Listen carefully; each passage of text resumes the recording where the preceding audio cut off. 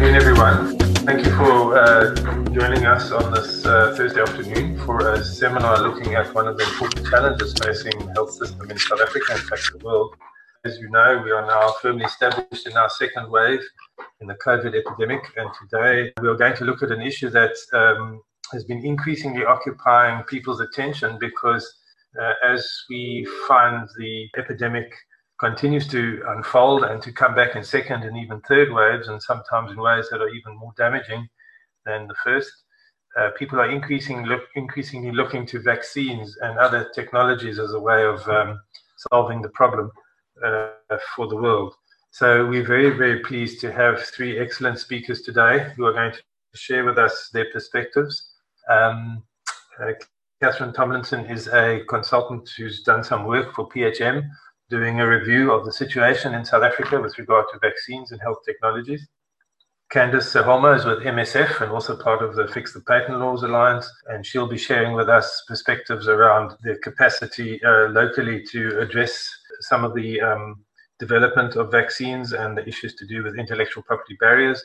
And Umanyana Rugege from Section 27, who's been very active in the Fix the Patent Laws Alliance as well, will also be sharing some of the national situation with us. So we have three speakers. We're going to let them speak for about 10 to 15 minutes each, and then we'll open it up for discussion.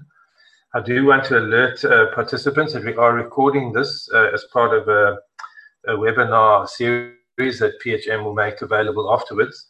So I hope that's okay with everybody. So I'm going to kick off by asking Catherine to share with us a brief overview of a report that she produced for PHM, and this is the official launch. And so over to you, Catherine. Okay, so as Leslie said, I'm going to speak about the situational analysis that I worked on behalf of People's Health Movement that looked at the situation in terms of access and equitable access to COVID-19 health technologies in South Africa.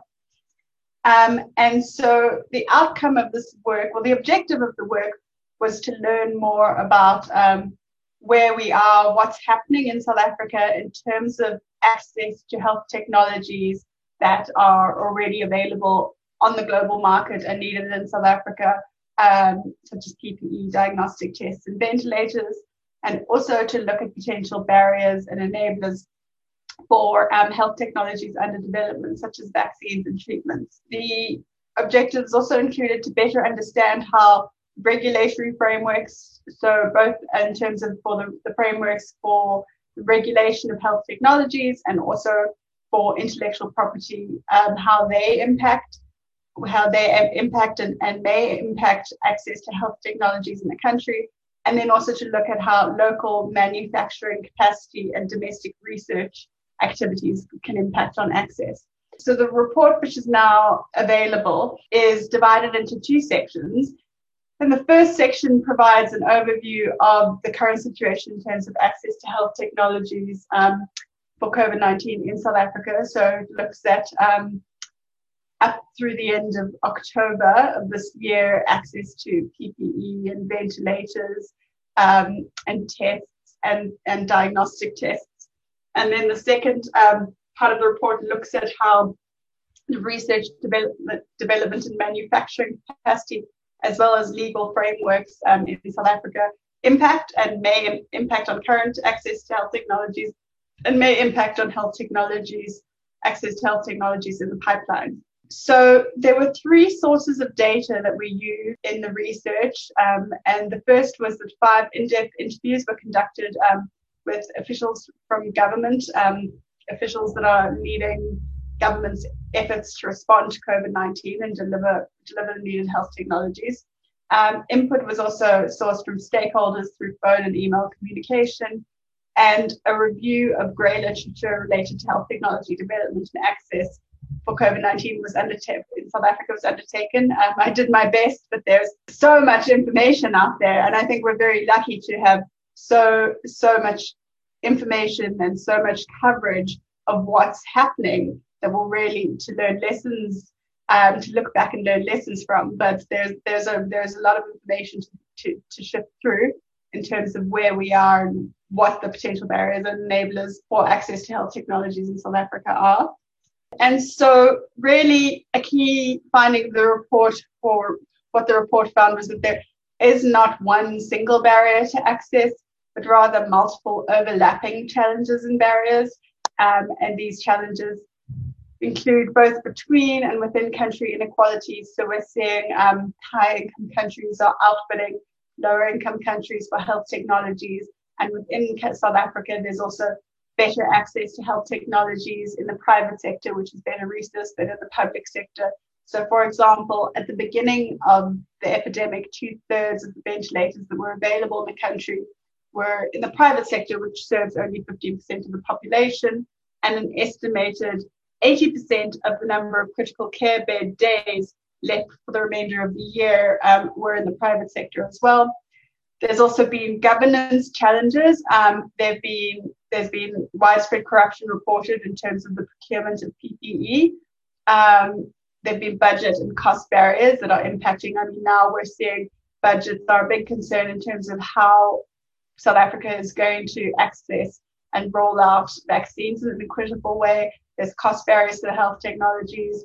Regulatory delays emerge as an issue. So there being issues in terms of getting the products authorized for use in South Africa. Monopoly rights, so intellectual property barriers that impede access to health technologies, is an issue. And of course, South Africa's problematic patent laws. So despite what South Africa is saying and the leadership it's taking on an international stage in terms of speaking out against prohibitive monopoly rights that impede access to health technologies in South Africa, we're seeing ongoing delays in terms of reforming the country's Patents Act to fully incorporate health safeguards allowed under TRIPS. There's also limited domestic manufacturing capacity in South Africa. So in some areas, there's good manufacturing capacity, but in other areas, there's very limited manufacturing capacity. And that impacts on South Africa's ability to scale up and deliver health technologies when it's unable to access them affordably and at sufficient supply from the international market. And there's also additional challenges that are emerging in terms of the vaccine rollout and how vaccines are going to be rolled out. So there's critical unknowns related to what product is going to be rolled out, particularly through COVAX, what products South Africa will get access to, what the price of the vaccine is that South Africa will ultimately get access to, and that will impact how many individuals the price is going to impact how many individuals South Africa is going to be able to provide the vaccine to. There's also a lack of existing delivery pathways. So our vaccine delivery pathways are really focused on childhood vaccines. There aren't delivery pathways really available in terms of how to reach the broad general public. So that will be a massive undertaking.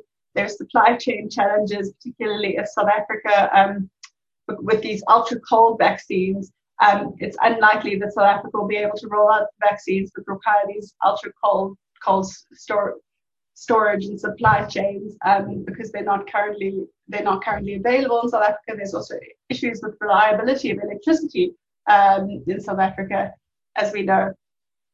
There's vaccine hesitancy research that has been undertaken in South Africa has shown that South Africa has higher rates of vaccine hesitancy than there are internationally. And then despite all of the public attention and awareness around vaccines, the need for vaccines, there's been limited community and public engagement regarding how the vaccines should be delivered and also how they should be rationed, because we know there are not going to be enough vaccines for everyone at the beginning of the rollout and potentially for a long time. And so there hasn't really been forums and engagements to enable community voices to ensure that they're heard in terms of identifying who the priority populations are.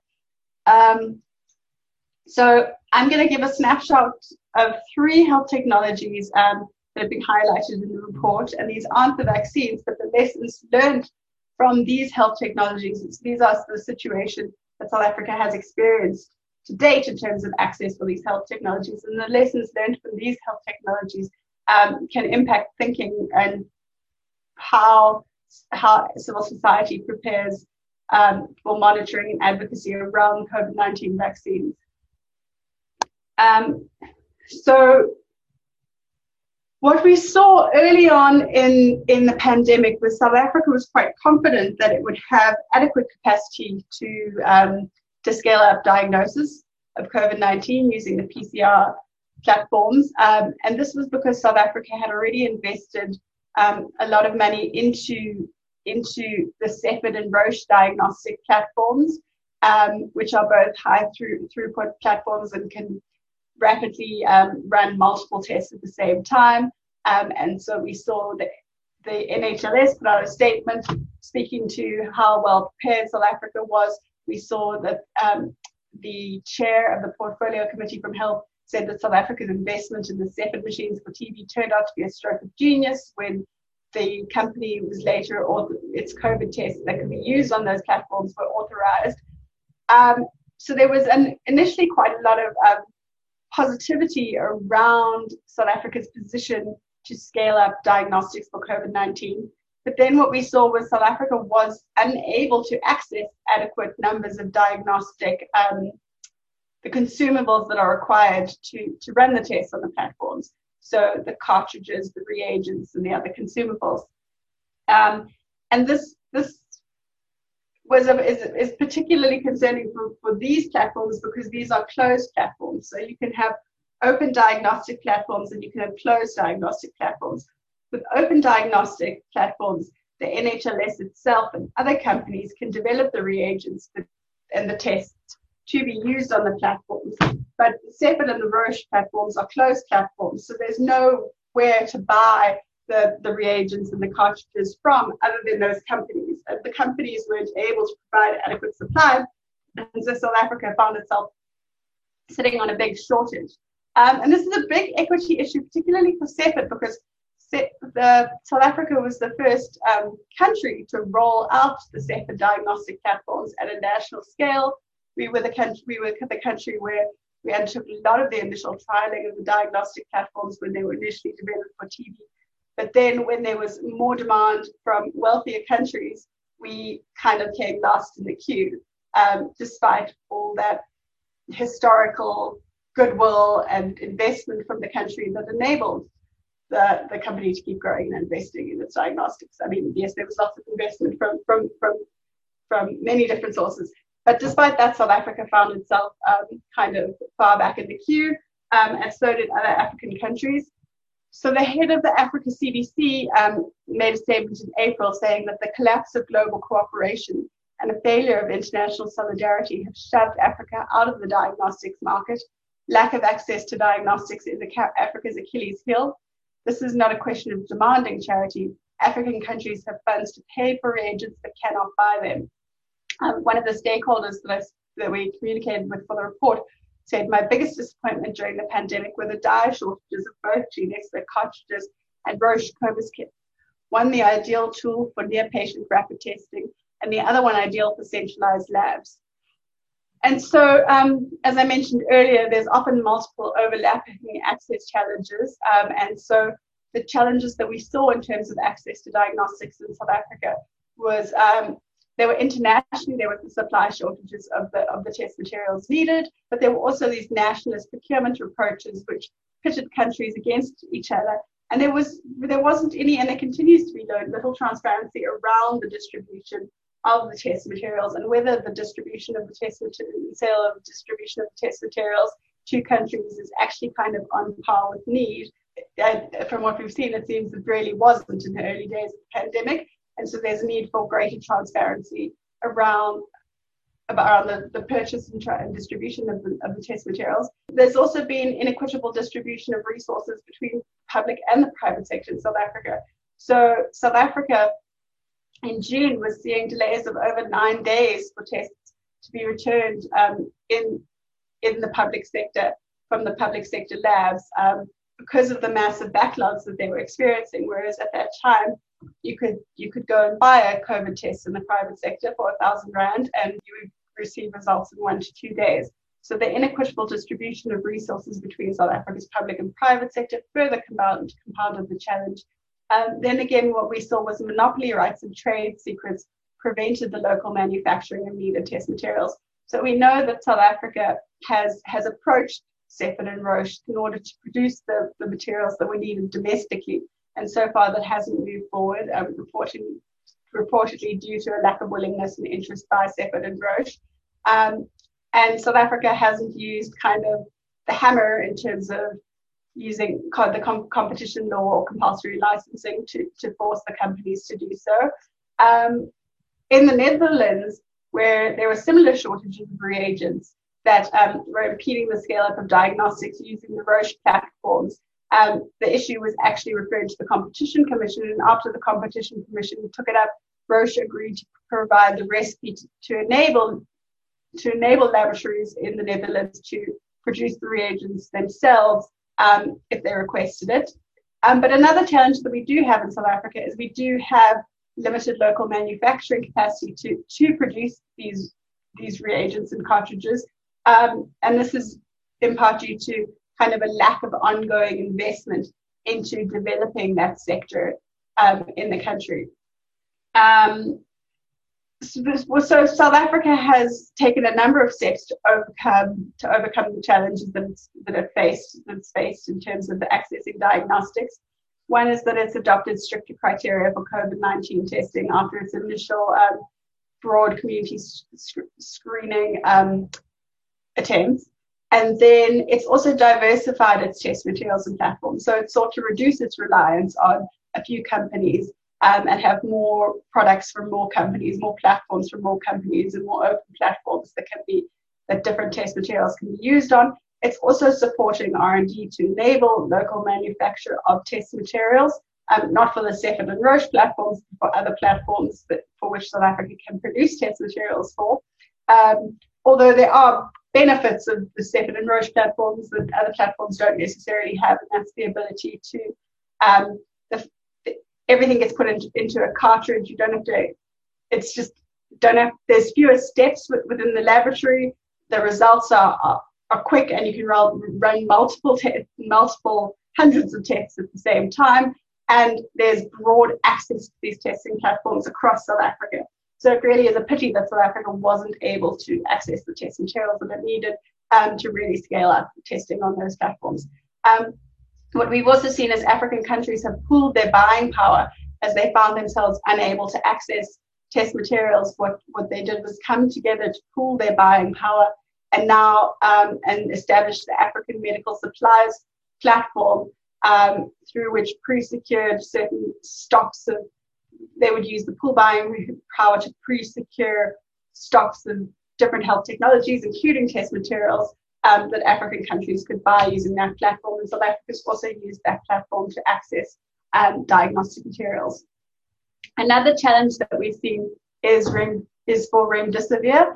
And so, as we know, the WHO found that this treatment has no impact on mortality, but it's also, activists, treatment access activists, and health access advocates, equity access advocates are advocates on a difficult space in terms of telling the stories and really showing how monopoly rights are impeding access to health technologies because of the fact that the landscape is changing so rapidly. And so treatments that were promising are no longer promising. And so it becomes more difficult to make the case around them. But still, despite the fact that it's no longer seen as a promising treatment, there is still, when it was thought to be promising, IP barriers and cost barriers prevented access to this product in South Africa. So the product was made available and may still be being made available to private sector patients through Section 21 authorizations.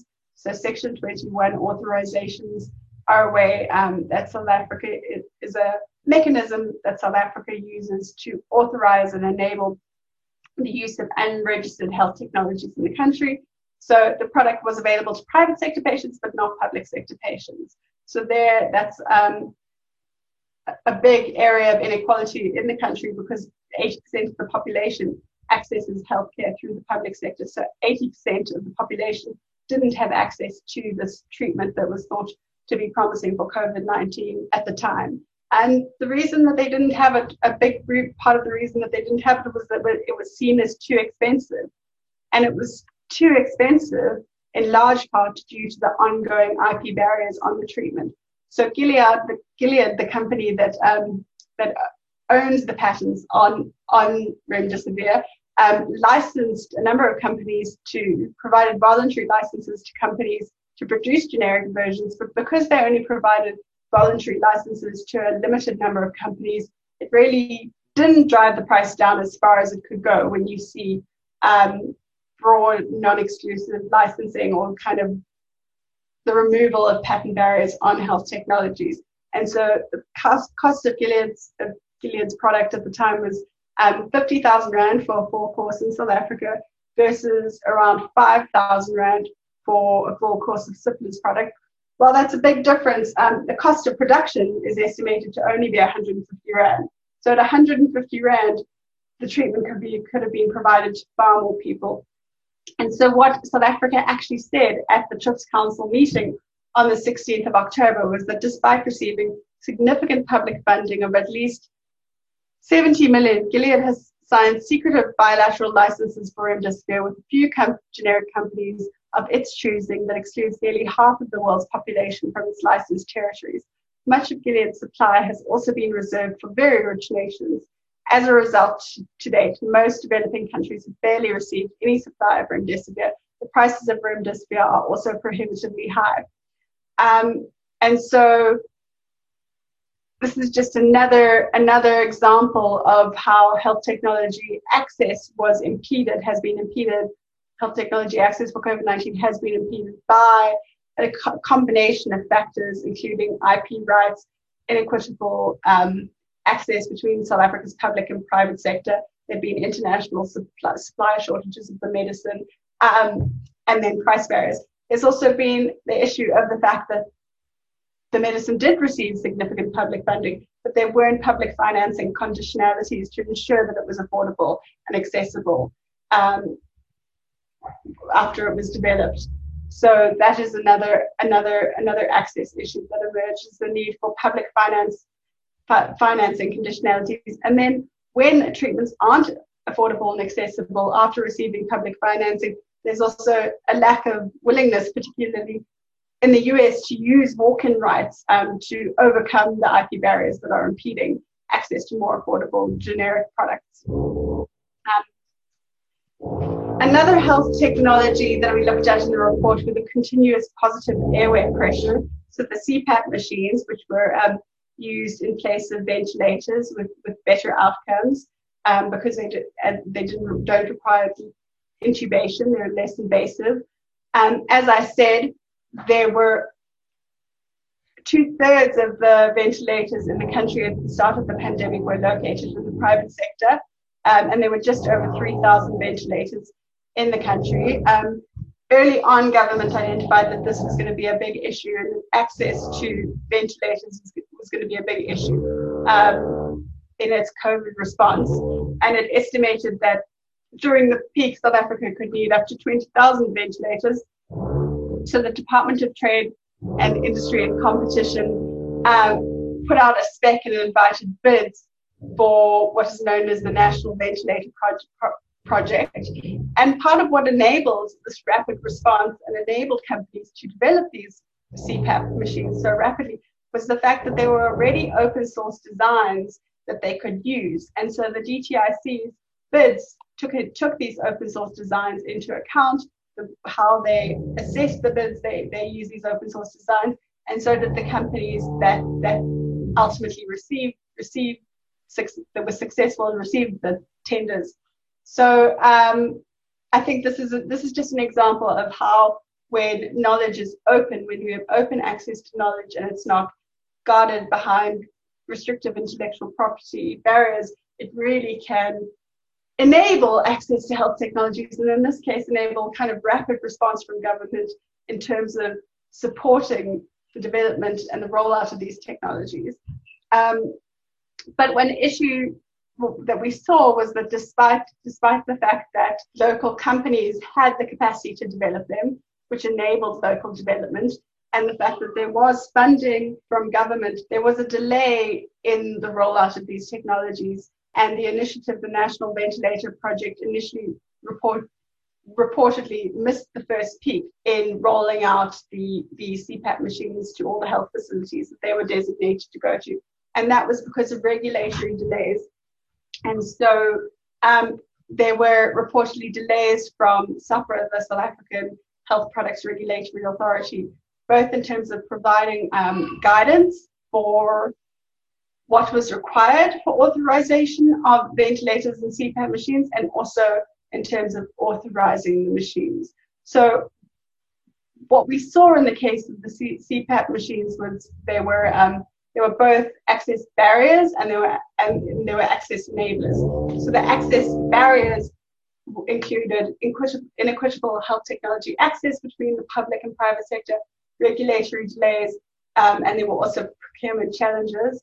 The access enablers included rapid identification of the problem and response by government, open access knowledge, and local manufacturing capacity and private sector support.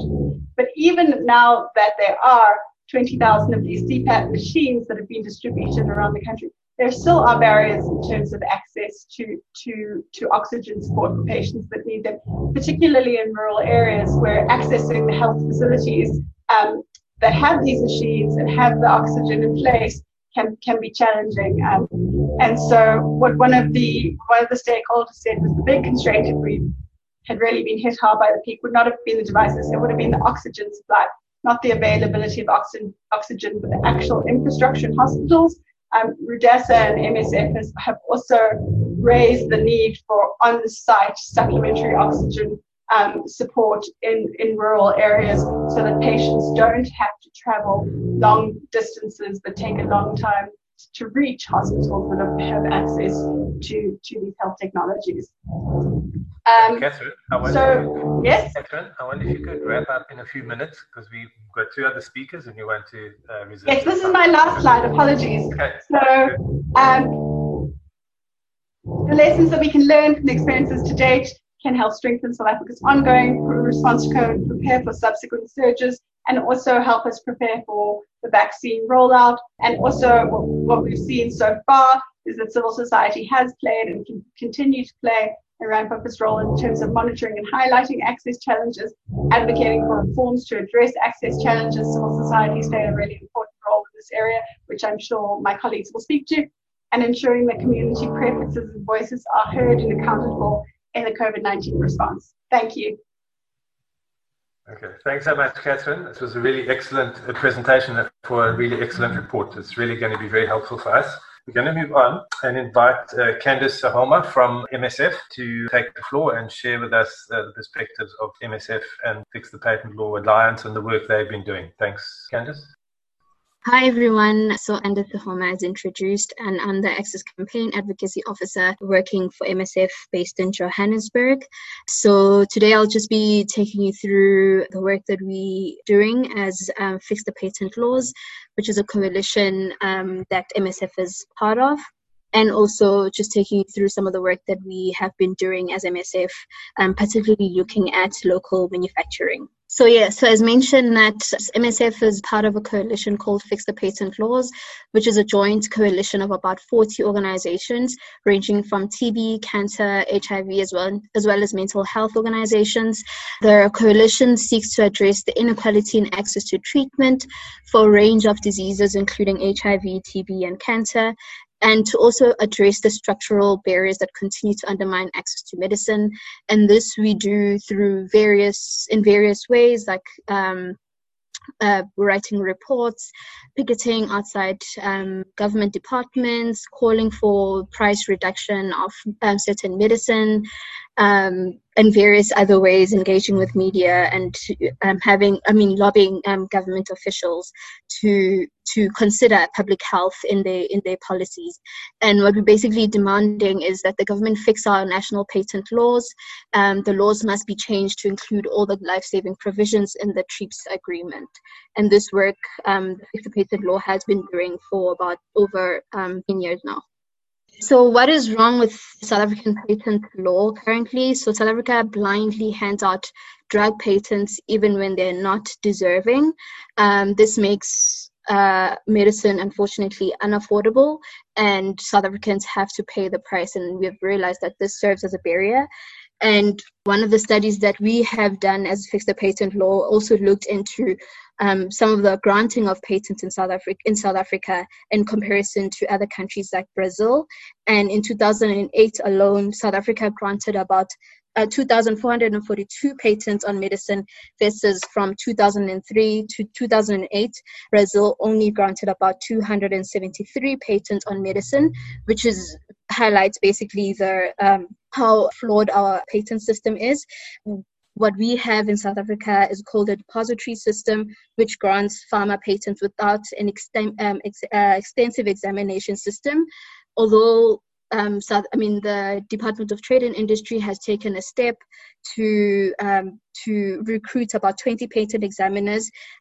We still don't have any examination processes in place, and as those patent examiners are still currently undergoing training from various institutions. And recently, MSF as well as Third World Network hosted a patent examiners training focusing on the public health lens when it comes to examination. So in addition to not conducting substantive examination, South Africa also has a weak patentability criteria. It also has no pre or post patent opposition mechanism, meaning that if patents are granted, there's no mechanisms in place for us to challenge the granting of those patents. And also in terms of granting of a compulsory license, so the current system in place is quite complex, and we also know that that it would take about 3 years, costing about over $1 million to grant a compulsory license. So what we essentially calling for is for a better system, a better administrative process that would enable an expedited granting of a compulsory license. So those are some of the stuff that we are calling for as Fix the Patent Law for South Africa's South Africa's patent law to consider in terms of ensuring access to these life-saving medicine. So moving on to the next bit, we'll look at the local manufacturing initiatives in South Africa, especially during these COVID-19 times. So what we have been looking at MSF is looking at initiatives around vaccine manufacturing and diagnostics, as well as drug manufacturing. And I'll mainly look at the diagnostic and vaccine aspects on this presentation. And what we have gathered is, we've been looking at various things, mainly some of the initiatives that South Africa has been, doing. Recently, we had like this, the Ministerial Advisory Committee focusing a lot in terms of vaccine development, and also prioritizing SA vaccine manufacturing in the country. As you all know, that we in South Africa have one vaccine manufacturer, which was publicly funded, which is BioVac. As it stands, what we know is that BioVac is still in discussion with undisclosed companies, as well as CEPI, about a possible tech transfer to enable them to do manufacturing of these COVID-19 vaccines. And what we also mean by manufacturing is not like the entire process, but only limited to a fill and finish, which is basically the last stage of the process. What the South African government also did is that they have announced at the Consortium for COVID-19 Clinical Trials, they announced the funding of about 25 million towards BioVac's capacity to strengthen its manufacturing capacity to support the continent. So this funding basically went into procuring equipment to upgrade their facility to manufacture about 30 million doses. And this basically in preparation for a tech transfer by Q3 next year. So the DSI is also prioritizing strengthening Africa's manufacturing capacity, and its initial plan is to host a webinar, which will be happening tomorrow, in partnership with the WHO, AFRO, the AU, NEPID, Africa CDC, BioVac, SADC, as well as MSF will be part of that discussion. And this is really to speak on ways in which we could foster Africa's manufacturing capacity given the current times. And what we also continue to realize is also how the South African government is also acknowledging and prioritizing issues around intellectual property, and that's what MSF has been asked to speak on during this session, is to look at the legal frameworks to increase local manufacturing and basically speaking on IP barriers. And when it comes to vaccine manufacturing, another announcement that was also made recently by the South African president was Aspen's capacity to locally fill and finish the Johnson & Johnson candidate vaccine. But what we see is that Johnson & Johnson continues to own the IP of this particular vaccine, which basically means that they will determine the distribution and allocation around the product. So Aspen doesn't have the sort of authority and power to decide on that. That will be solely on Johnson & Johnson's hands. But then Aspen will only be able to produce validation batches and then move into commercial production late March, early April in 2021. They've indicated that they will look into manufacture, with Johnson & Johnson, they would be able to manufacture about 1 billion in 2021, and Aspen will contribute about 300 million of the 1 billion, which is about 30% of that batch. So currently, as it stands, as I mentioned, that Aspen doesn't really have the power to engage much on how the vaccine will be allocated. Only Johnson & Johnson will engage directly with the government if that is not happening in terms of how this the vaccine will be allocated. But I think what leaves much in question is whether South Africa and even the continent will stand to benefit from this agreement between Johnson & Johnson and Aspen, considering that Johnson & Johnson has entered into bilateral deals already with high-income countries. I think it leaves much into question whether we will get access to the vaccine despite doing the fill and finish locally. So I think that also highlights some of the issues around IP and how that also could still serve, as a barrier despite, having these contracts. So in some of the work that we've been doing when it comes to access to vaccine, one being the COVAX facility, which is an institution that was run by Gavi. So the work that we've been doing here is mainly just trying to engage with different governments from different countries, specifically looking at self-financing countries as well as your AMC countries. And I think what we've been doing here is trying to really because I think there's been quite a lot of concerns around how not transparent the COVAX facility is, and some concerns that governments have. And one of the works that we've been doing here is trying to connect different countries, specifically your self-financing countries, to try and get them to sort of have a voice, particularly in the governing structures of this particular structure. But also not limiting it to that, looking at more long-term plan, because the COVAX facility is also quite a short-term sort of solution, which mainly looks at procurement. But how do we also look at a more sort of long-term plan in terms of pandemic preparedness for the future? And that is mainly looking at, pandemic preparedness for the future, mainly looking at legacy manufacturing facilities and how we can advocate for more sort of financing and funding to go into better capacitating institutions like BioVac to better prepare them for the future in case of another pandemic. Another bit is a call for transparency on allocation and distribution of these vaccines. And then also lastly, leveraging on clinical trials done in SA. As you know, that there are some clinical trials that are being done in South Africa, and also they're also being publicly funded. So how do we use that? I think Candice has fallen off. When she comes back, she can just say a few comments about what she would have said. And perhaps we can move on to Umunyana. Hi everyone, thanks to Leslie and others at PHM for inviting us. to look at the global context, I think we should always start with looking at the state of cases and deaths. Today, as of today, there are 68.8 million cases globally. I don't think that was what we envisaged when this all started to come down in February this year. There have been 1.57 million deaths globally. In South Africa, we have over 800,000 cases.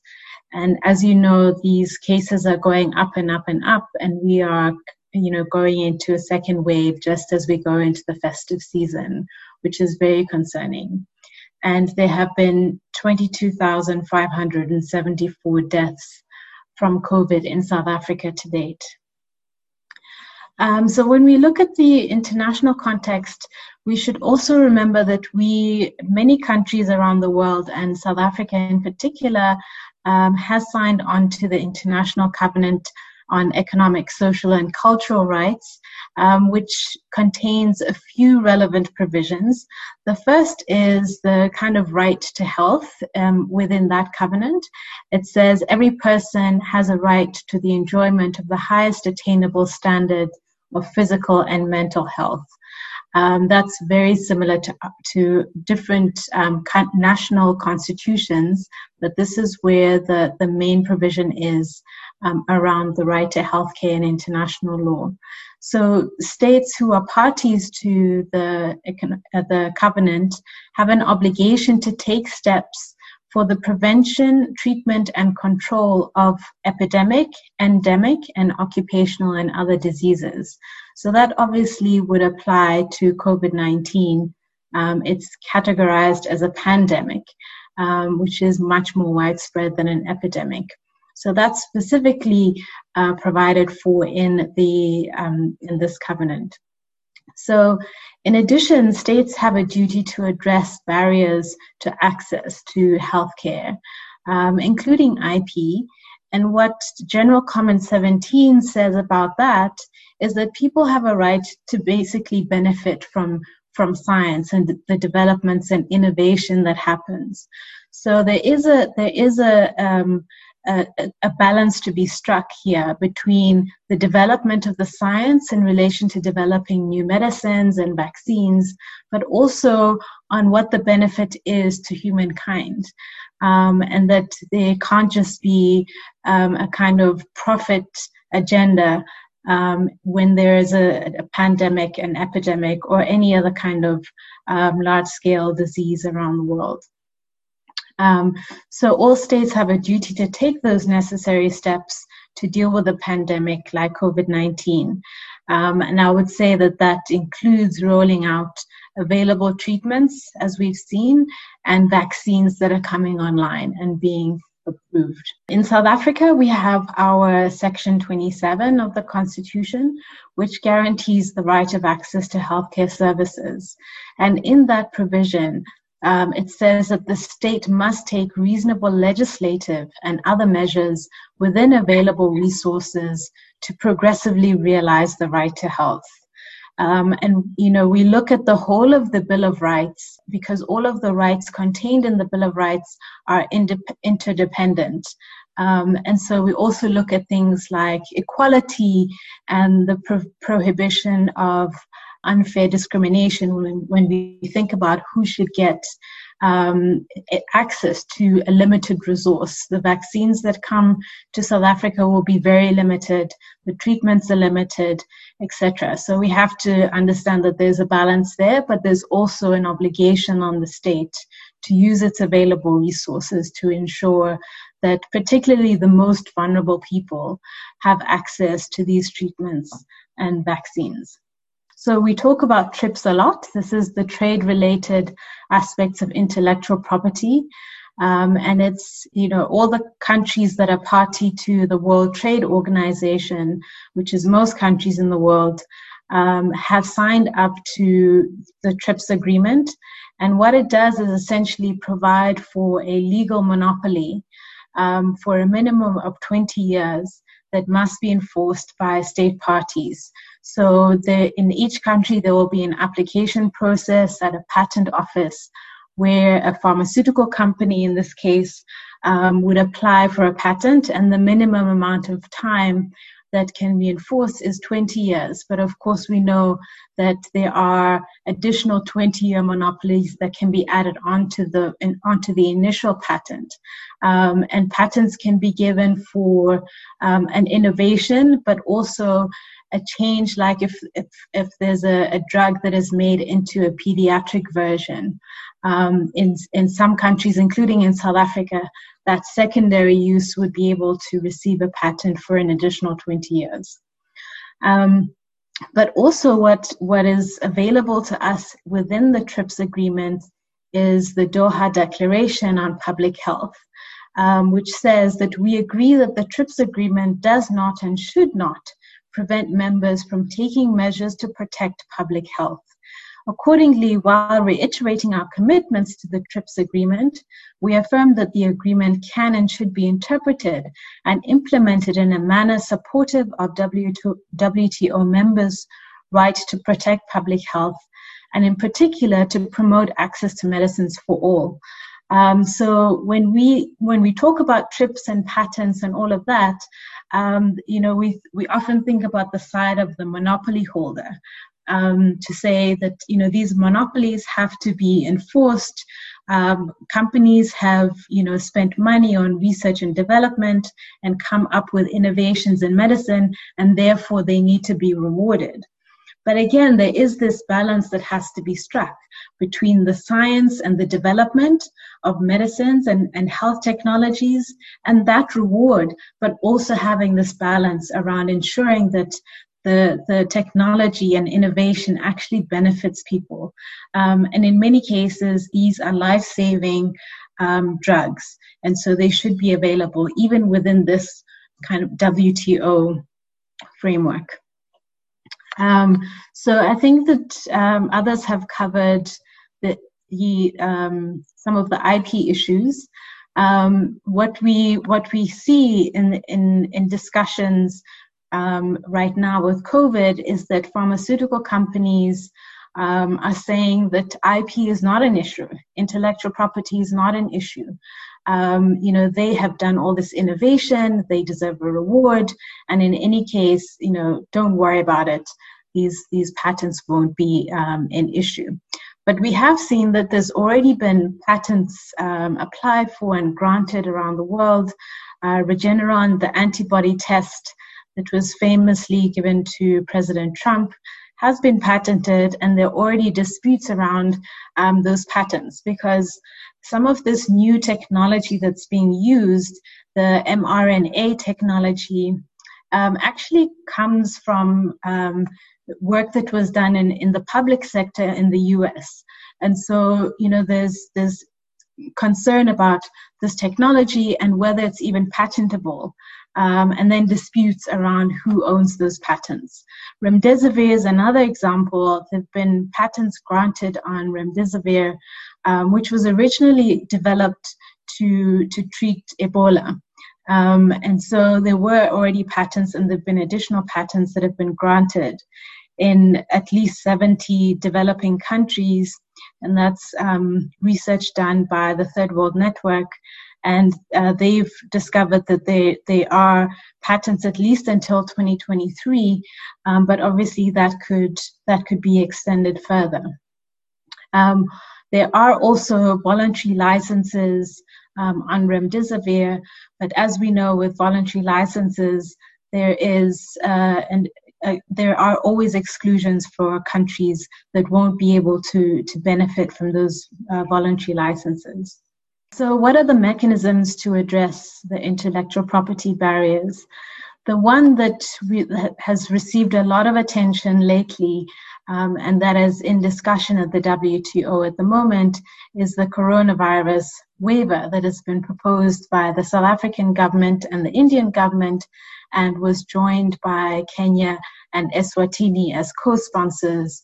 And essentially it is asking for the whole of the WTO countries to come together and agree to waive the enforcement of intellectual property and have that as an option to countries that would require it and that need it in their national environments. And as I said before, the Doha Declaration recognizes that we should be able to have these flexibilities.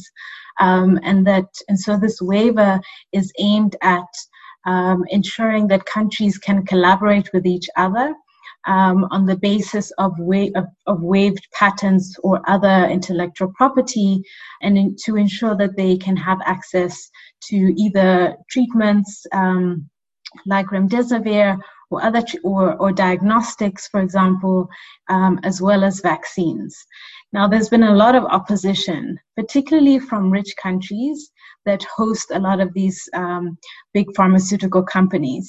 And these are the same countries that have taken up over 50% of the future stock of vaccines. So it's a small number of rich nations that are themselves, as Catherine has said, doing bilateral deals with pharmaceuticals, but at the same time they are opposing just an ability for countries to be able to take these steps, and to do so on a basis that can be standardized for all countries, so that each country doesn't have to go and take time to try and develop waivers within their countries, but essentially to give us a template so that countries can take that into their own national legal frameworks and do as they need to protect public health. So that's one position that's being supported by most of the developing countries, middle-income countries, and global civil society as well. And there's been the CTAP initiative as well that's been launched by the World Health Organization. And that is essentially a way to pool technology and know-how. And what we've learned from working on intellectual property and access to medicines is that the know-how that comes with the technology is just as important. So if Aspen, for example, is going to be able to produce the Johnson & Johnson drugs, they need the know-how and technology to be able to do so. And so this initiative is intended to pool that technology so that it can be accessed by generic companies or any companies, because we know that whilst there are those big companies like Pfizer that are producing these drugs, these vaccines, they can't produce enough drugs and vaccines for the whole world. And we know that we need to get as many vaccines out across the world as possible if we're going to be able to come out on the other side of this global pandemic. Lastly, I would also say that one of the key things that's happening on the global front is that civil society organizations, particularly in the North, are advocating for transparency of agreements between their governments and the pharmaceutical industry. And this is really important because those countries' the taxpayers have actually put in billions of dollars into the development and commercialization of vaccines. Moderna, for example, was 100% funded by taxpayers, and only after it was discovered that they did not disclose all the relevant public investment as they should have in terms of the law, they then committed to not enforcing the patents that they had received for the technology. I believe that Candace has spoken about the COVAX mechanism, which the CTAP mechanism pools the know-how and intellectual property, and the COVAX is a procurement pool to enable countries like South Africa and low and middle income countries to procure subsidized vaccines. So Gavi is the vaccine alliance. They work a lot on childhood vaccines and enable countries, particularly developing countries, to actually have access to childhood vaccines. And so they're playing this role in the COVID pandemic. I think we've covered most of that, but I think what's important here is that there is no commitment to sharing IP and know-how and technology transfers, whereas the CTAP mechanism is intended to share that kind of information. There's also, Catherine also spoke about this. I think it's important to say that civil society should have a role in these various mechanisms and does have a voice, but it's very limited. And so organizations that are working at that level are pushing for a greater voice and trying to include the people who are most affected. So those people who are affected by COVID and who have been survivors or have long-term COVID symptoms.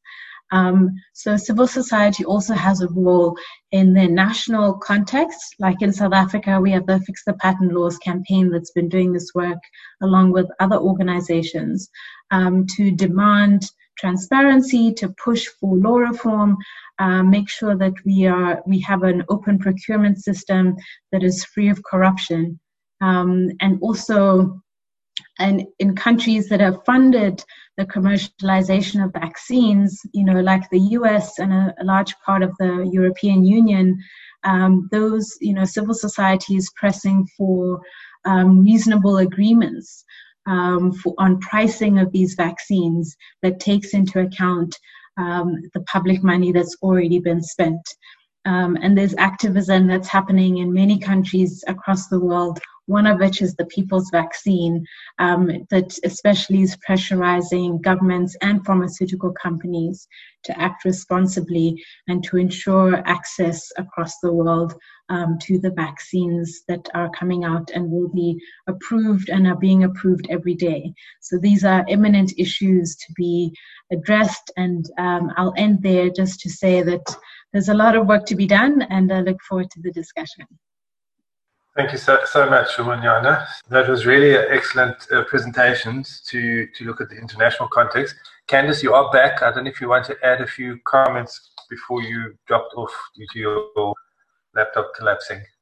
So yeah, I was just talking about the work that we're doing on clinical trials, mainly calling for transparency on the clinical trial data, as well as the funding that goes into clinical trials, and also using that, some of the work that has been being done in South Africa, the clinical trials being done in South Africa, and how we can leverage on that work being done for better access, mainly looking at affordability and some of the conditions, probably looking at possible tech transfer.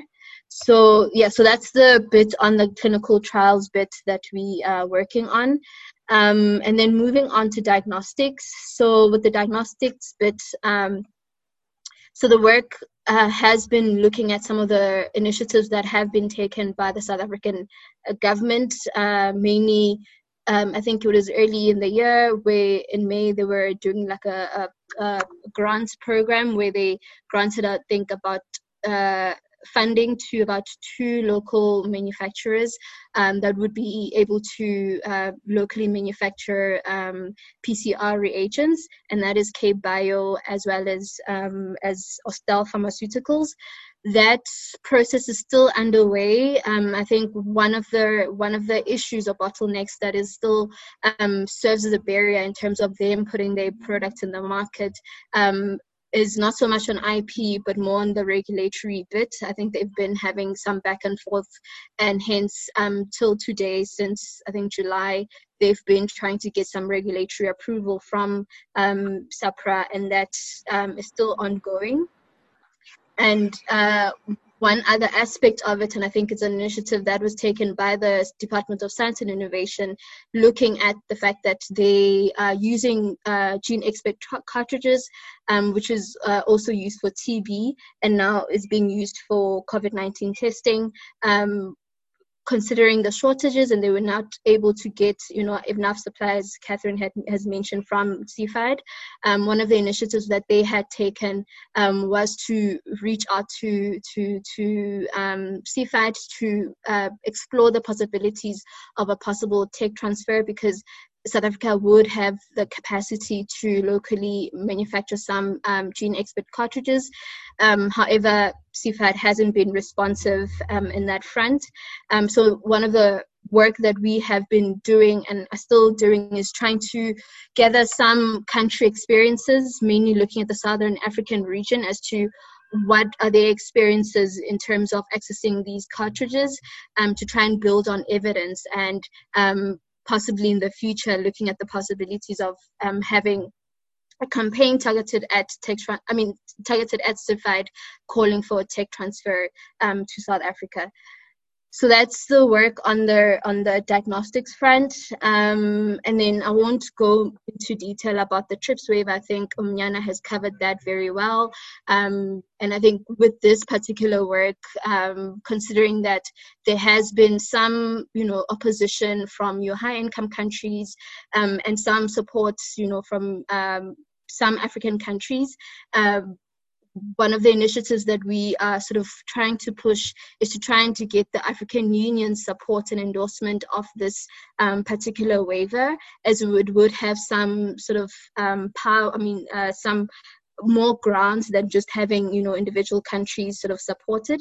So we've been doing some work in the background to try and get the the African Union to endorse, as they had initially done also during an AU summit earlier, I think around June, where they acknowledged the role that IP and how it actually serves as a barrier in accessing and upscaling manufacturing capacities in Africa, and as one of their priorities, focusing on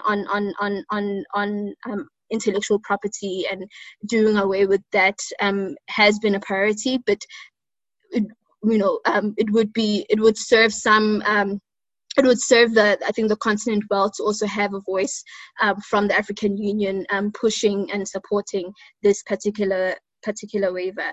And also coming back to South Africa, the work that we've been doing with Fix the Patent Law is, writing to the minister, the president, and also launched a petition that basically calls for South Africa to have a moratorium on these COVID-19 products.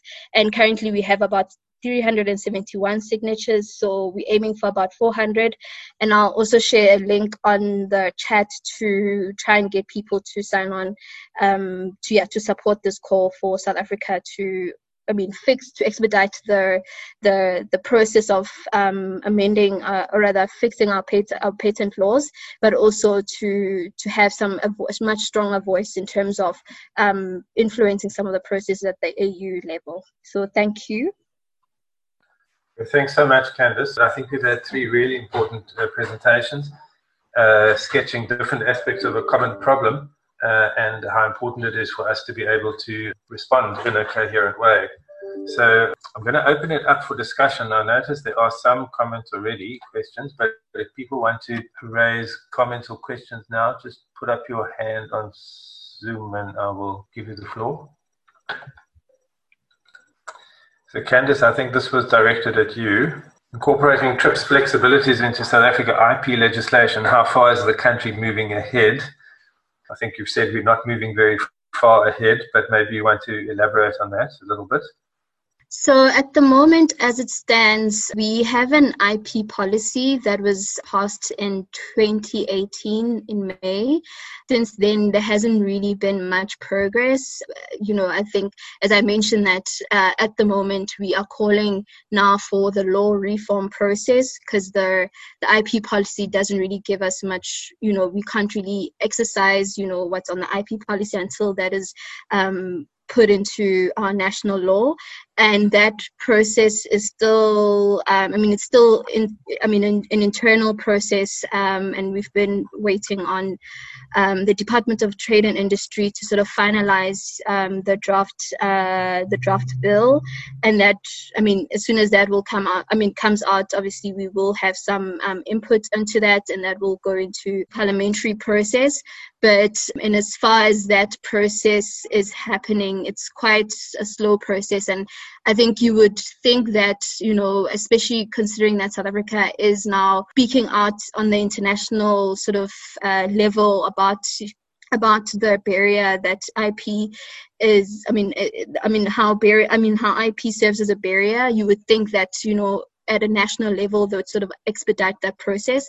But nothing much has come out of it, which is a bit disappointing. Yes, we've all noticed how well we speak internationally and how poorly we speak domestically. Thembisile also made a point about we are investing a lot on COVID and the vaccine, but what about HIV, cancer, TB, etc. I don't know if anybody on the panel wants to comment on that, because in a way, we are preoccupied with COVID right now, but these issues are not unique to COVID.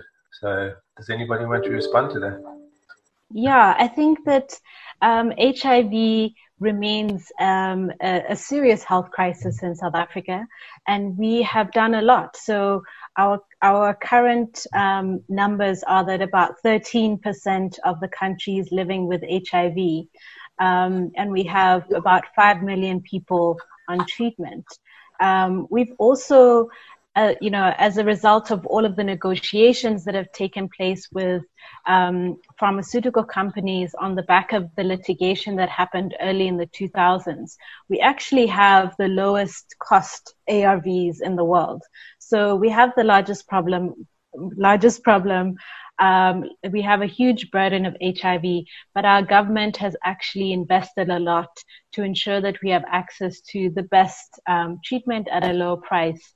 And also, I think South Africa leads on TB in terms of taking up the new diagnostics and the new treatment as it comes online, even where it's expensive, like linozolid, for example.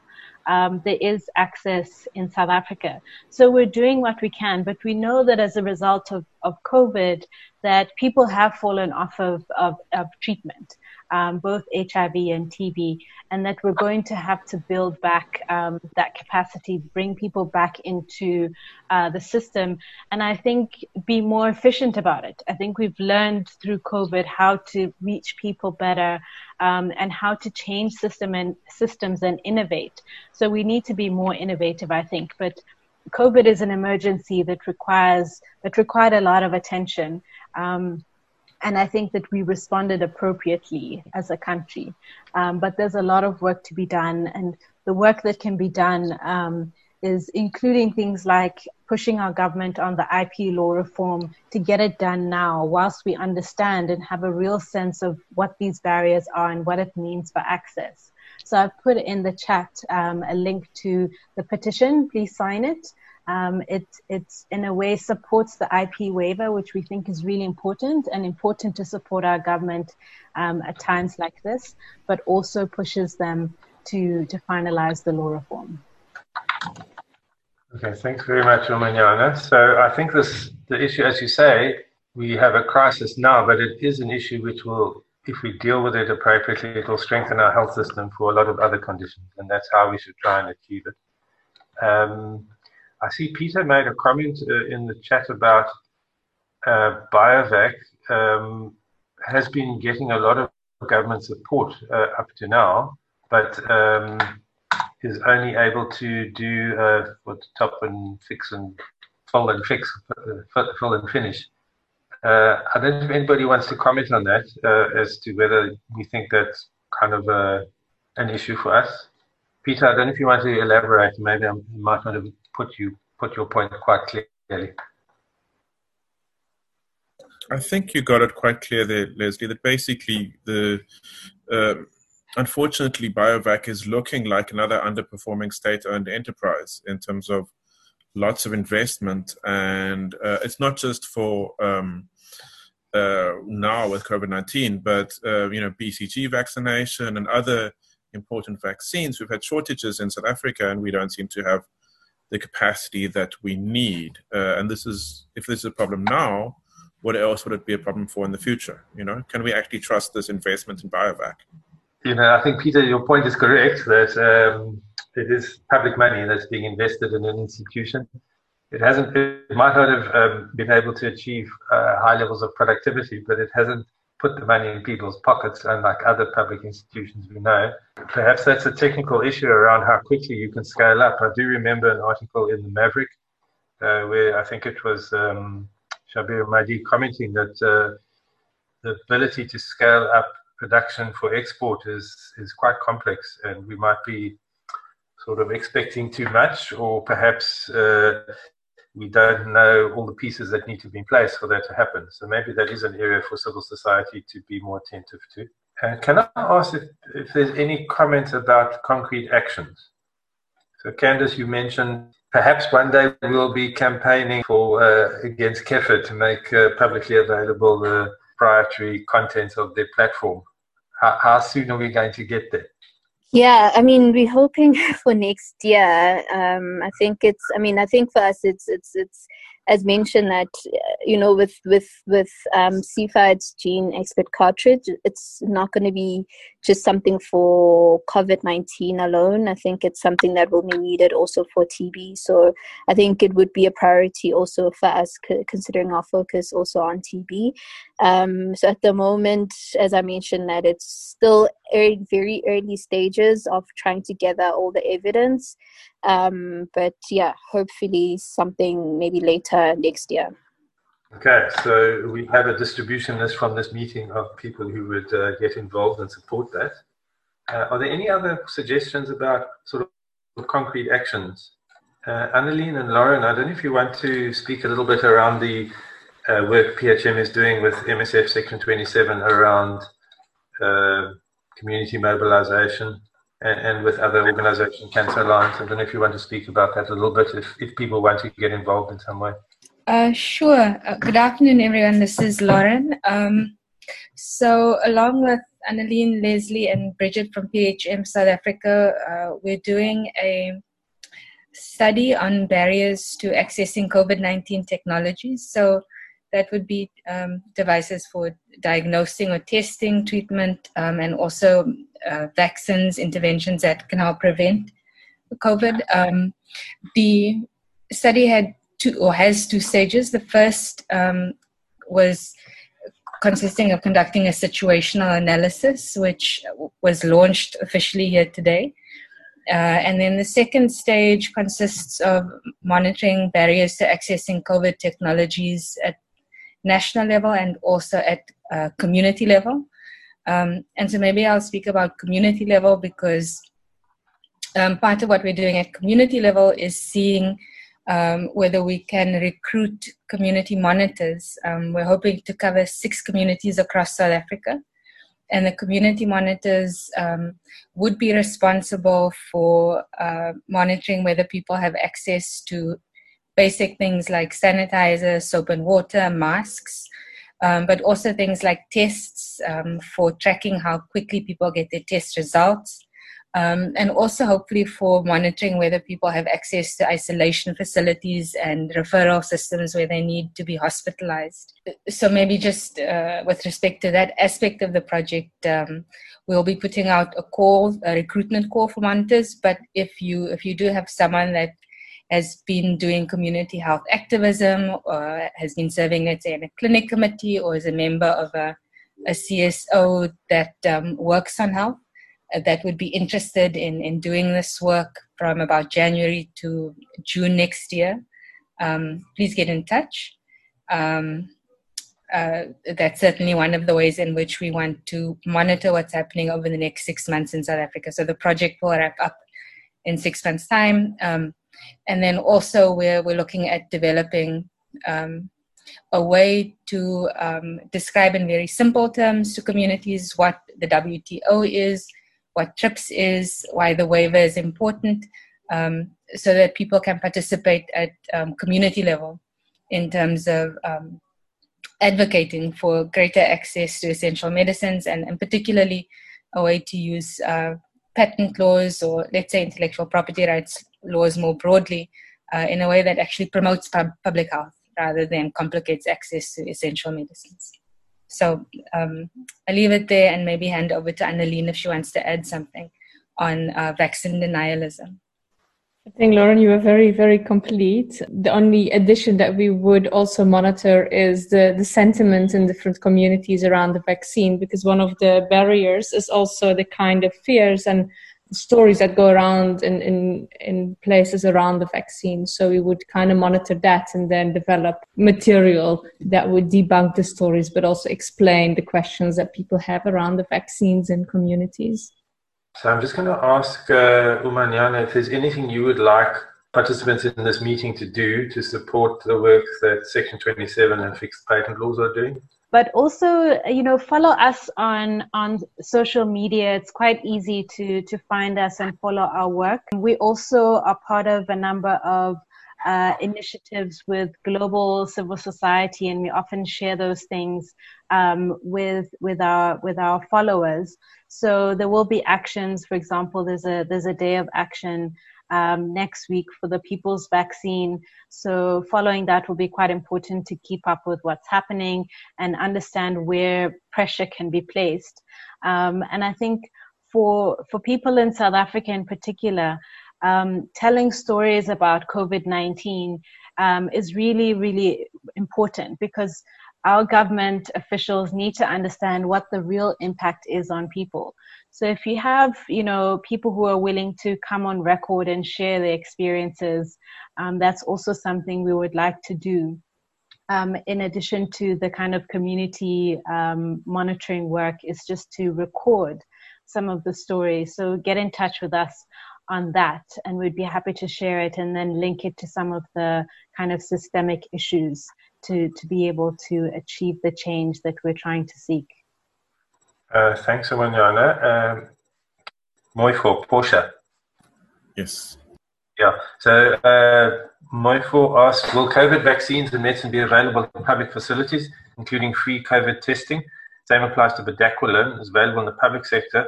If yes, why do clients have to undergo hearing tests before accessing treatment?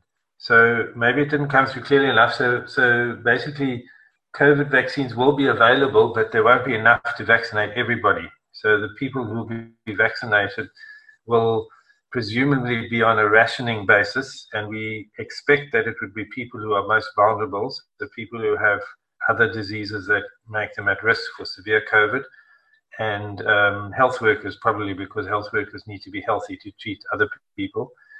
But we don't really know from government how it's going to work. But it will be available free, so people won't have to pay. It's not clear to us how the private sector will fit in, because it shouldn't be that people can buy a vaccine like you can buy a test, because then there'll be a shortage of vaccines all around. But it's unclear how that would work. I can't comment on the bedaquiline story, other than there are TB drugs that cause deafness, and so if you already have hearing impairment, quite often you test it. It's not really for bedaquiline, it's for another class of TB drugs. So Moifo, can I suggest, if it's not clear to you, you just email us and we'll try and get a proper answer for you. Are there any other comments people want to make? I know Peter's pasted some useful information also about the respirators, and Moifo has then comment about the respirators failing safety testing protocols. We know that, and that is one of the problems of procurement of health technologies, where we basically relaxed the rules and we ended up allowing in respirators that were not properly assessed.